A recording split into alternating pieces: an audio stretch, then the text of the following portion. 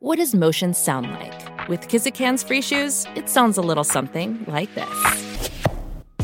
Experience the magic of motion. Get a free pair of socks with your first order at kizik.com/socks.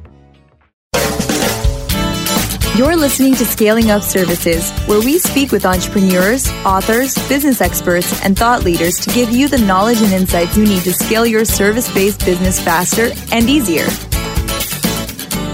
And now, here is your host, business coach Bruce Eckfeldt. Are you a CEO looking to scale your company faster and easier? Check out Thrive Roundtable. Thrive combines a moderated peer group mastermind, expert one-on-one coaching, access to proven growth tools, and a 24/7 support community. Created by Inc. award-winning CEO and certified scaling up business coach Bruce Eckfeldt, Thrive will help you grow your business more quickly and with less drama.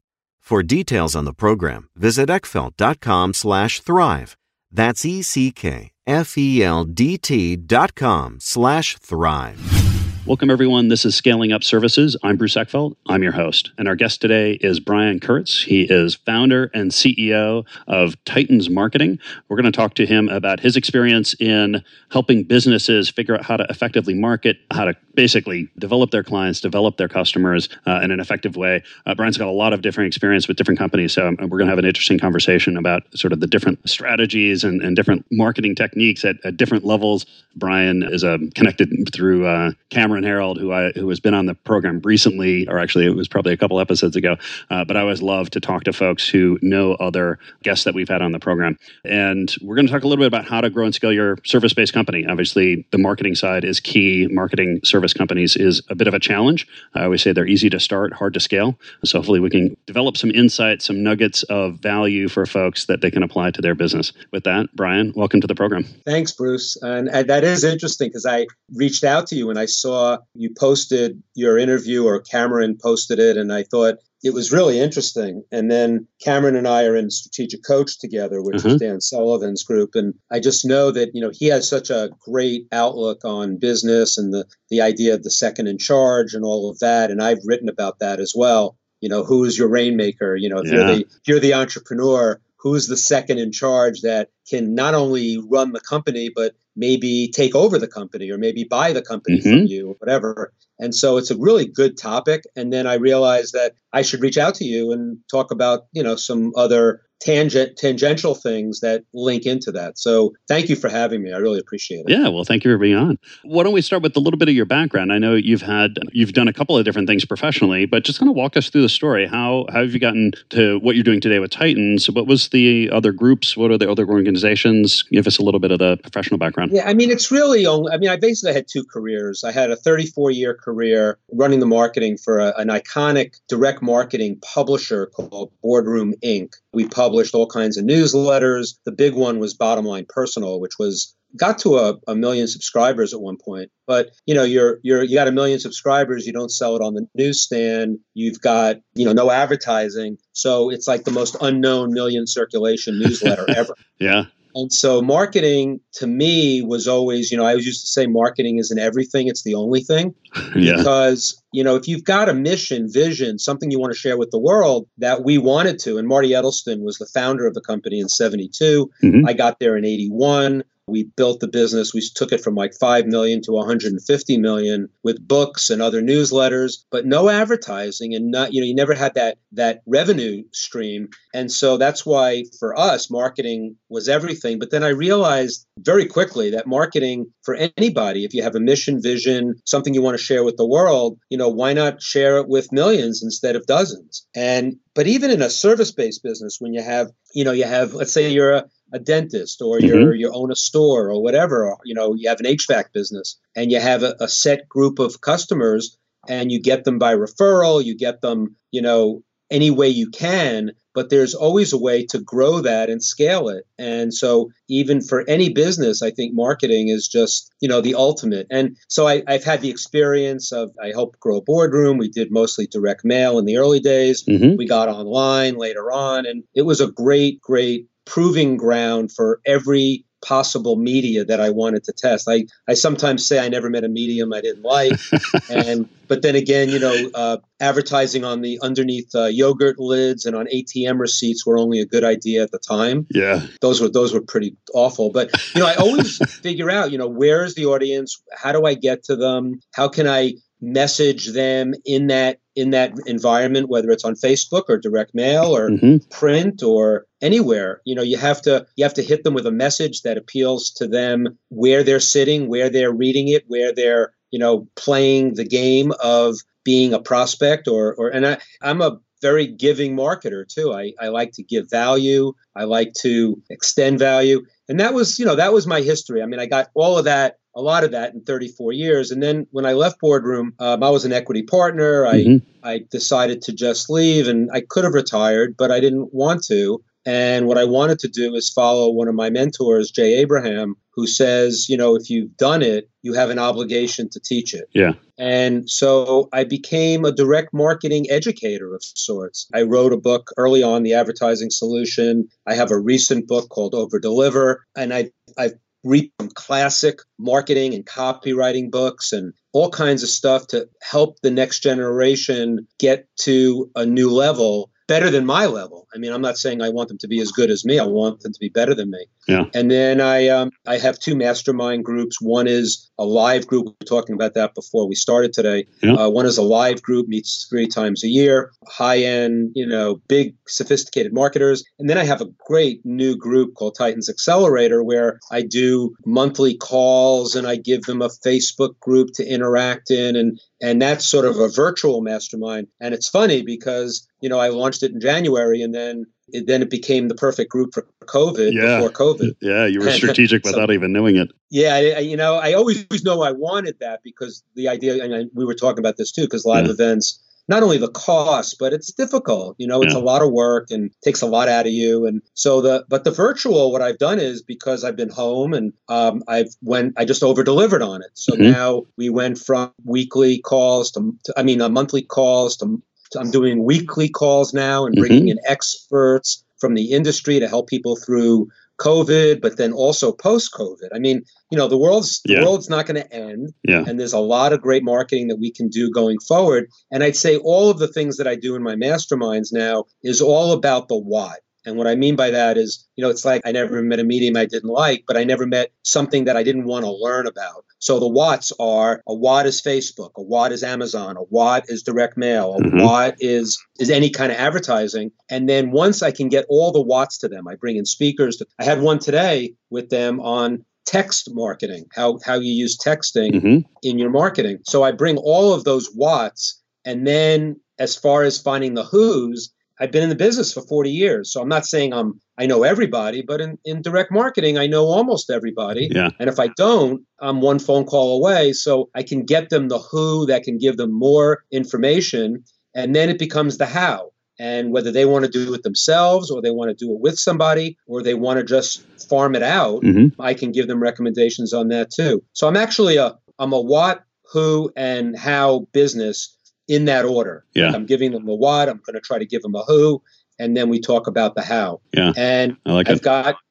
like, 200 companies in my 2 masterminds that I'm just trying to help every day with their marketing. And it's just been very gratifying that I actually was paying attention during my first 34 years, and I'm able to share stuff that's useful, and that's a great feeling. And I also believe that you never should be the smartest person in the room. So while I'm teaching, I'm also a student all the time. Yeah. So I'm in mastermind groups that teach all sorts of state-of-the-art online marketing that I may not be an expert in, but I want to be an expert in. So I sit in, I learn about it. If I can't teach it myself, I get the person who I learned it from to come speak to my masterminds. So that's kind of the game plan. And it's a really fun place. It's a really fun place to be.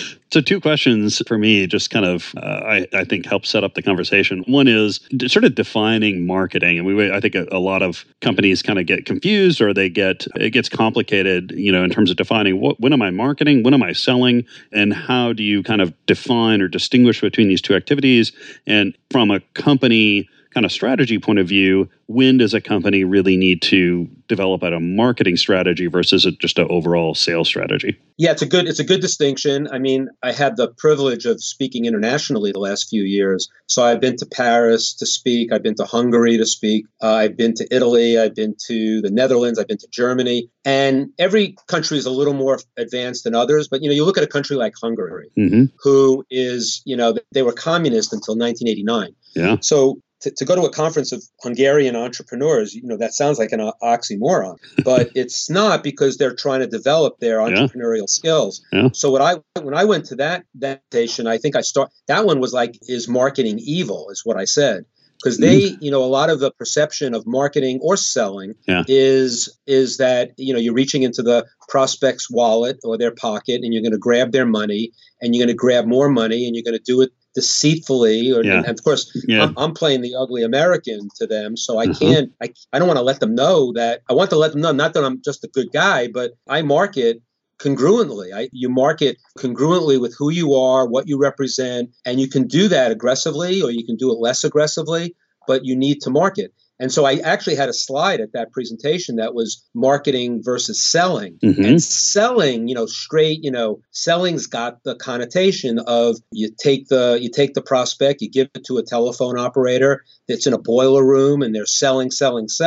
And that gets a bad rap. Marketing, to me, is the push. It's sort of like, it's not the pull but it's the push. It's sort of like, you can sort of, in marketing, you can fish without bait, for instance. You can be on a lake and you don't have to throw your rod in the water with a hook and bait. You can just shine a spotlight over the water, and the fish are watching your spotlight. You're giving value, you're giving content, and it's beautiful on the internet because you can give the content for free. Yeah. So that, to me, is more about marketing than it is about selling. You can be in marketing and still have, a hook and bait as well. But then when you bring them into the boat, as opposed to them jumping in the boat themselves, you have to care for them.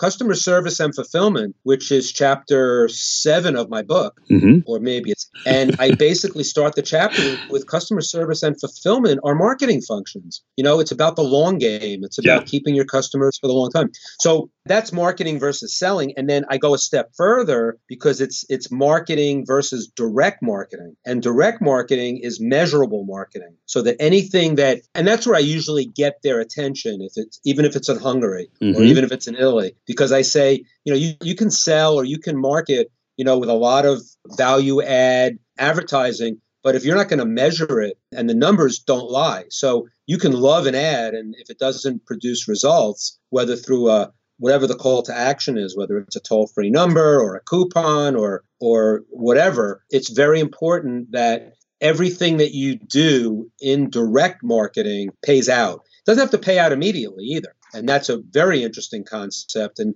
I get into the idea of lifetime value with them. I don't get too deep with it, but I basically say, you don't have to break even or make money on the first order. And if you do customer acquisition with the second order in mind, you're going to have a much better first offer because you won't be a one-trick pony. Yeah. And then you're going to bring the second order in, and then you've got a business. I mean, one product or one promotion is not a business, but bringing people in the second sale for a ride. You're going to bring them in for a ride. Yeah. And that to me is real marketing and real direct marketing. Yeah. And how has this changed? I mean, you mentioned at the boardroom you were doing this for quite some time, and the media's changed. The tools and technologies have changed. What have you seen? I mean, give us a sense of how direct marketing has evolved over the last 10, 20 years in terms of the tools that are available to you, the strategies that those allow you to do. I mean, what's kind of the phases or the changes that we've seen over the last 10, 20 years? Yeah. So absolutely.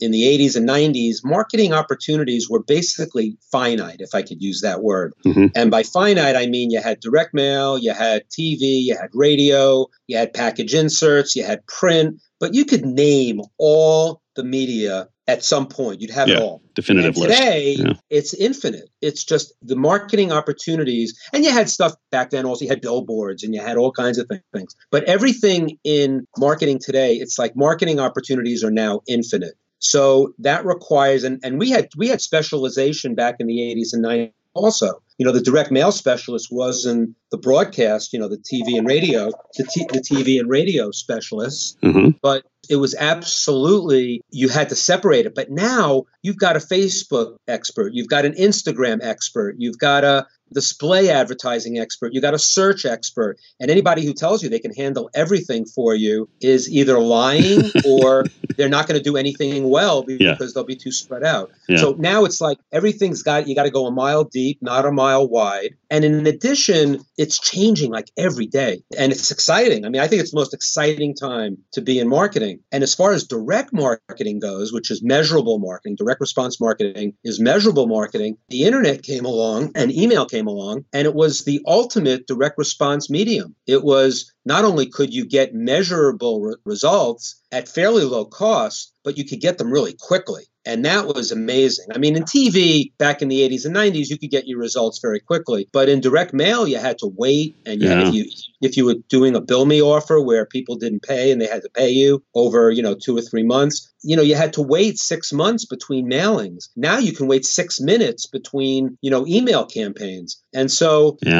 so it's basically the number of advertising opportunities, media opportunities are infinite, the speed that you can get results. But that comes with, actually, I want to bring up a caveat there. That comes with some risks because you can get the results so quickly, but are they statistically significant results, which we were slaves to in the 80s and 90s. You wouldn't change your control package, which is the winner. You wouldn't change from the winner to something else until you had statistically significant results. Yeah. Now, online, you can test something in 15 minutes and you get 12 orders instead of 8, and you say, oh, the 12 orders won, and you got to look at a lot of other factors on the price of the product and all of the other factors that go into an offer. And I think a lot of times online marketers are a little more impatient and they'll call a control too soon, or they'll call a control because they're bored with the old control. Yeah. And so those are some of there's a lot of differences. But the one thing I will tell you, though, is that, and this kind of justifies my existence, I think,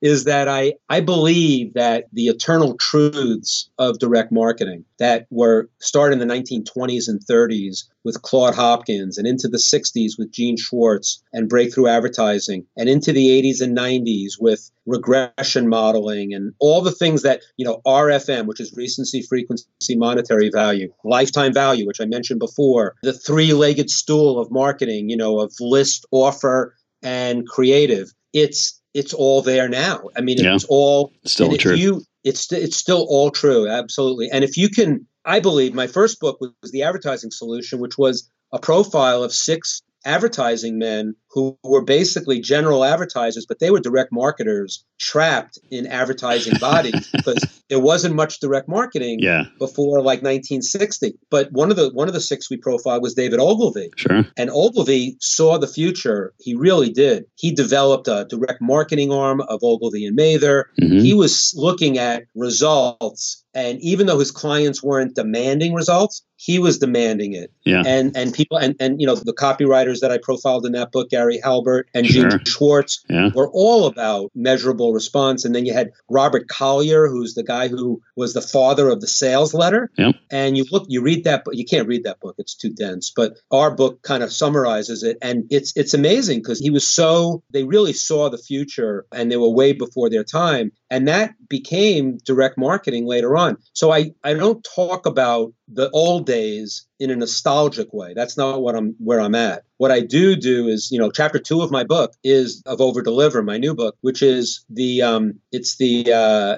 importance of original source. Where do babies come from? Where do you know that eternal truth that can apply to something online today and make you better at it online today? And chapter 3 in my book was how paying postage made me a better marketer. And I focused there on the fact that when I was all direct mail all the time in the 80s and 90s, there was no internet. So what was that like when you're paying for paper and printing and you had to have discipline it's like the difference of when you hit send, right? Yeah, and exactly. People think when you hit send on an email that, you're done. And no, if you hit send and you get no results or you get bad results, you say, oh, it's only an email. It didn't cost me anything. No, it costs you a lot. It could cost you audience. It could cost you interest over reputation, time. All that. Reputation, absolutely. So I'm just a big believer that I guess I'm one of the few people, I'm 62. So when I was 23, I looked at the guys who were 60, 70, and 80 because they had all the wisdom. Yeah. Now, I don't know if anybody's looking at me for that, but I will say that I really love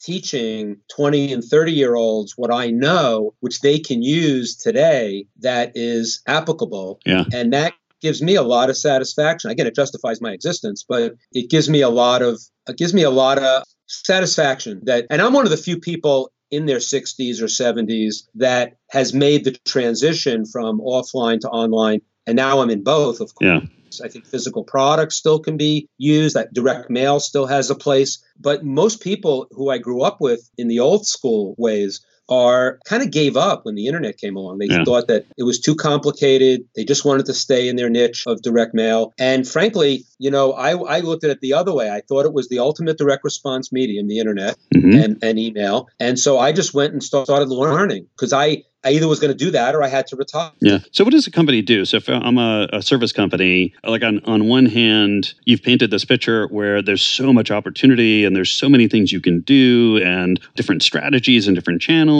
so it's just a wealth of possibility. On the other hand, it seems daunting and incredibly complicated. And how do I choose? And, the chance that I kind of try to do too many things and spread myself too thin. Like, how do you advise companies or how should a company go about approaching it? If I've got, I'm a couple million in revenue, I'm looking to grow and scale the business, I've got some money to spend, but I don't have infinite money to spend. I need it to be measurable. I need to be able to, turn it into closed deals. What's the process that you advise or how do you suggest companies go about kind of looking at the options in front of them, figuring out where to start experimenting, how to run those experiments? What's the process I should use? Yeah, I don't do a lot of one-on-one consulting, but I've done some. And when I go into a new client, what I do is I assess their assets.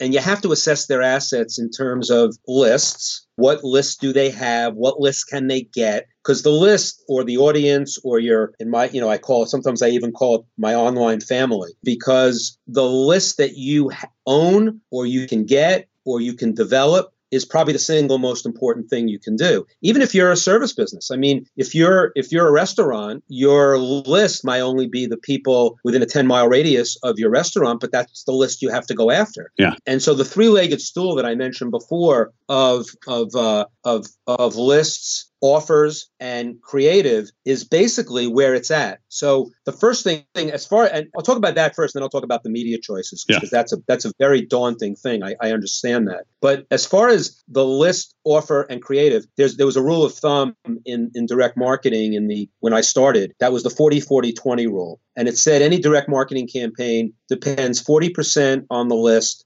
40% on the offer, and 20% on the creative. So I changed that to the 41-39-20 rule, and the 41 was list, because I needed folks to know that list was clearly the most important. The other part of that formula that's really interesting is that it says that creative is basically half as important as offer or list. Yeah. And what I say to that is I say, your creative or your messaging or how you put your product or service out in the marketplace is the least important element of your marketing campaign until it isn't.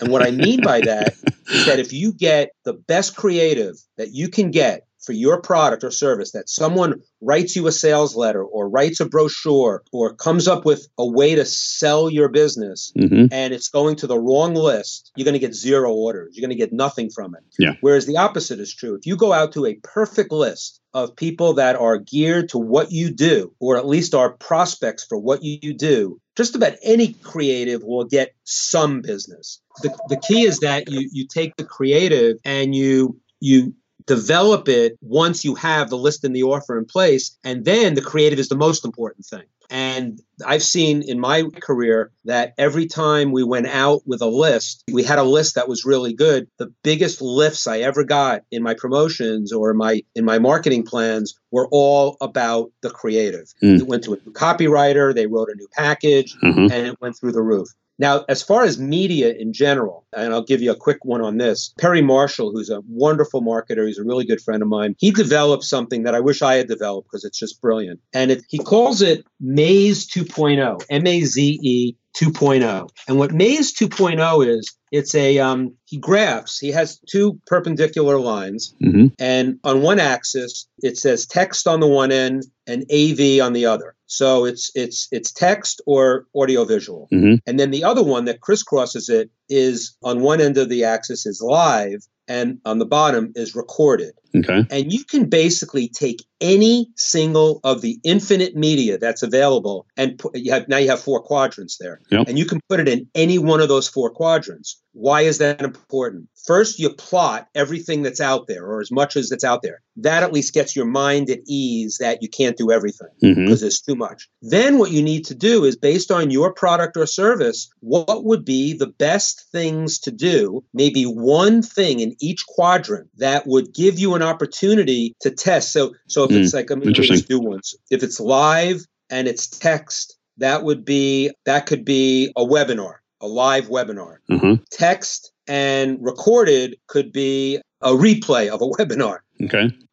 So you can put everything in there. I mean, recorded and text could be a sales letter. It could be a direct mail sales letter. So what you do is you plot everything, and then you kind of look at all the choices. And if you could get one in each quadrant, you won't be everywhere, but you could look like you're everywhere. And that's what Perry teaches, and I teach it now too. I didn't steal it from him. I told him I'm going to steal it from him because with it's permission, such a great way. Sold with permission. Yeah, exactly, with permission. Yeah. And so that's what I do when I go into a client. I assess their assets. So I say, "What list do you have?" And they sometimes say, "I don't have a list." I said, "Oh, do you have an email file of people that you correspond with?" "Yes." "Can you put them into an email database of some sort, like Infusionsoft or Aweber or one of those MailChimp or whatever?" Yeah. And, so they do have a list. Do you have a Facebook audience? You do have a list. Do you have an Instagram audience? You do have a list. So there are lists that are not, they're not all in one place, but you can develop a list. Then I say, what kind of content do you have? Guy owns a restaurant. I don't have any content. Well, have you ever written anything about food? Yeah. Have you ever written anything about your work? Because if you have content, that gives you an opportunity to blog, for example. Look, I had a client once. He was a used car salesman, and he had a used car lot, and he would send out a postcard once a week. So he was doing direct mail to everybody in a 20-mile radius of his lot. And he would basically on the postcard say what new cars came into the lot that week. I said, "Oh, that's interesting." And he said, "What can I do to market better? What can I do to be more aggressive or more targeted?" I said, "Well, what you're doing isn't targeted. I mean, how many times a year am I going to buy a used car? And by you telling me what's in your lot, if I'm not in the market for a used car, I mean, it's an episodic event." Yeah, exactly. Why don't you instead go out with content, and so you go out with something like 5 tips when you can spot a lemon on the lot or something like that. Yeah. And you send that out and you make them opt in to an email list, and you also will have their mailing address. And so I don't want to go too granular here, but the point was that you become not just a used car salesman, but believe it or not, you could become a trusted advisor in used cars, which is kind of an oxymoron. Yeah. But you become a trusted advisor, and then they will get your blog. You do a little blog once a week on the 5 things when the used car salesman's trying to rip you off, or how to test the upholstery that it's not too worn, or something like that. Yeah. A tip a week. And then you put your inventory at the bottom of that. And don't you think that when they're ready to be in the market for a used car, they would come to you first because you'd be top of mind? That's the kind of concept that I teach to service businesses that are, in person, and especially if it's an episodic purchase. Yeah, exactly. Yeah. How do you get that offer right? Because I think I see a lot of this, people creating good content and they're pushing it out and it's valuable and it's, well written. But then how do you turn that into the offer, the trigger that gets them to, if they are now moving into kind of buying mode, what defines a good offer, or what's a strategy for developing good offers around that above and beyond just kind of creating valuable content? Yeah. So So there's a lot of ways to do it. I mean, I've been called by a lot of my friends in the industry as the director of sales prevention, which is kind of a fun name. But what it means, though, and I wear that like a badge of honor, because I'm not trying, again, I'm fishing without bait. So I'm patient. I'm selling high priced products mostly. So I'm not looking to go for the sale right away, but I do a lot of, in fact, I'm going to teach on this to a copywriting group in a few weeks. And I'm going to go to if you go to my blogs, you look at my blogs and like, I'll mention things like, I'll give you one. So I basically start the blog with, I had an amazing Titans Mastermind event last week where I brought together blah, blah, blah, blah, blah. Titans Mastermind is hyperlinked. So if they really wanted to know what Titans Mastermind was, they could link on it and go to see that it's this amazing group. But then I talk about everything that happened at that meeting, like like a summary of these experts that came in and presented on these amazing topics. And then in the PS, I would say something like, Titans Mastermind is an amazing group. It's by invitation and interview only. If you think you'd like to interview, fill out the form here, and I give them a click to that. And then in the PPS, I might say, if you're not ready for Titans Mastermind, but you want to join Titans Accelerator, which is my virtual mastermind, no live events, but we have, and it's a lot less expensive, and it's all, I still get good guests, and we give you content and all of that, sign up here. That would be the way I sell. So bulk of my email, and I do mostly through email, the bulk of my email is content. It's content driven, but there are a lot of subtle ways that I sell. Then sometimes, I'll just put a PS and say, if you don't have a copy of Breakthrough Advertising, why? Why haven't you bought this classic book? And then I'll do some, but it's basically straightforward for me, because it's like, I feel like selling for me is not, even though I've been dubbed the director of sales prevention, I'm not trying to prevent sales. I'm just trying to, basically my attitude is, I don't have to give you all kinds of hooks and all kinds of beautiful offers, because I've been shining a spotlight over the lake for a long time. And where I am. I'll help you if you want me to help you, and you'll jump in the boat when you're ready. And that's my strategy. So just really qualified leads. You're just making sure that they're super qualified. Well, I think the way the list is built is qualified. So like I build my list mostly through podcasts, like I will today. If people want to be on my list, they can be on my list. They never have to buy, but if they'll get some opportunities to buy, but they won't be getting deals, and they won't be getting anything else. That's like my strategy. You have strategies of launches, for example. Product launch formula, when Jeff Walker invented that, it was an amazing thing. And I'm in his mastermind group, and I don't really do product launches like that. But the product launch formula is brilliant. Basically, you give away, you have a pre-launch video 1, which is all content, pre-launch video 2, which is all content, pre-launch video 3, which is all content, maybe a webinar, which is all content, and then they open the cart for the offer. If you don't buy the offer, you got a lot of value already. And that's a great way to sell. And that's why I always say when I go into a client, what kind of content do you have? How can we build on what you've done in the past to give? And I always, when I say to them, can you give away your best content? And I often get, well, if I give away my best content, what am I going to sell? And I say to them, don't you have more best content? Exactly. But there's all ways to do it now. And some people have a big list and they take affiliates that are related to their product. Be careful. You don't want to do stuff that's not in sync at all. You want to be able to endorse it. But anything you'd endorse, you'd want it as an affiliate. What I do is I don't do affiliates, but I do endorse other people's offers, and I never take a commission. If I get a commission, I give it to charity, and I let my list know that. But that's just me. I mean, that's not, you don't have to do that. You can make a lot of money if you've developed your list the right way. As you said, with qualified prospects, you can use that list to sell a ton of other products. Interesting. Brian, that's been a pleasure. If people want to find out more about you, more about Titan, what's the best way to get that information? Basically 2 ways. If they're up for spending $17, which I'm not telling you to do, but it would be well worth your while to go to www.overdeliverbook.com, OVERDELIVER book.com. And on that site, you get there and you regular book site, but you go off that site to buy the book, you come back, and what you get for a $17 book are thousands of dollars worth of bonuses and all kinds of direct marketing resources that anybody would love if you're in marketing at all and you don't fear marketing and you know that marketing isn't everything and it's the only thing. And you'll get stuff from Jay Abraham and Gary Bencivenga and Dan Kennedy and all the greats of marketing. And I'm friends with all of them, and I got them to participate in giving me great resources from all of them. So that's if you want to spend $7. If you're too cheap and you don't want to spend any money, which is fine, you can go to my website, which is briankurtz.net, www.briankurtz.net, BrianKurtz. And there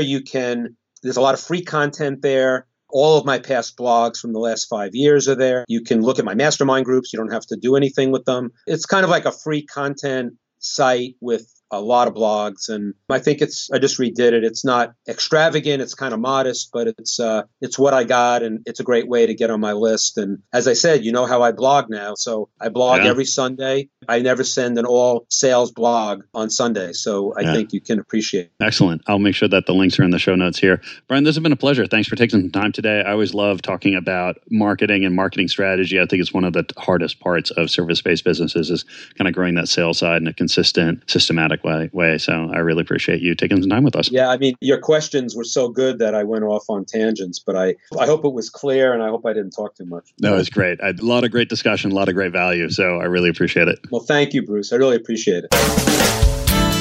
You've been listening to Scaling Up Services with business coach Bruce Eckfeldt. To find a full list of podcast episodes, download the tools and worksheets, and access other great content, visit the website at scalingupservices.com. And don't forget to sign up for the free newsletter at scalingupservices.com/newsletter.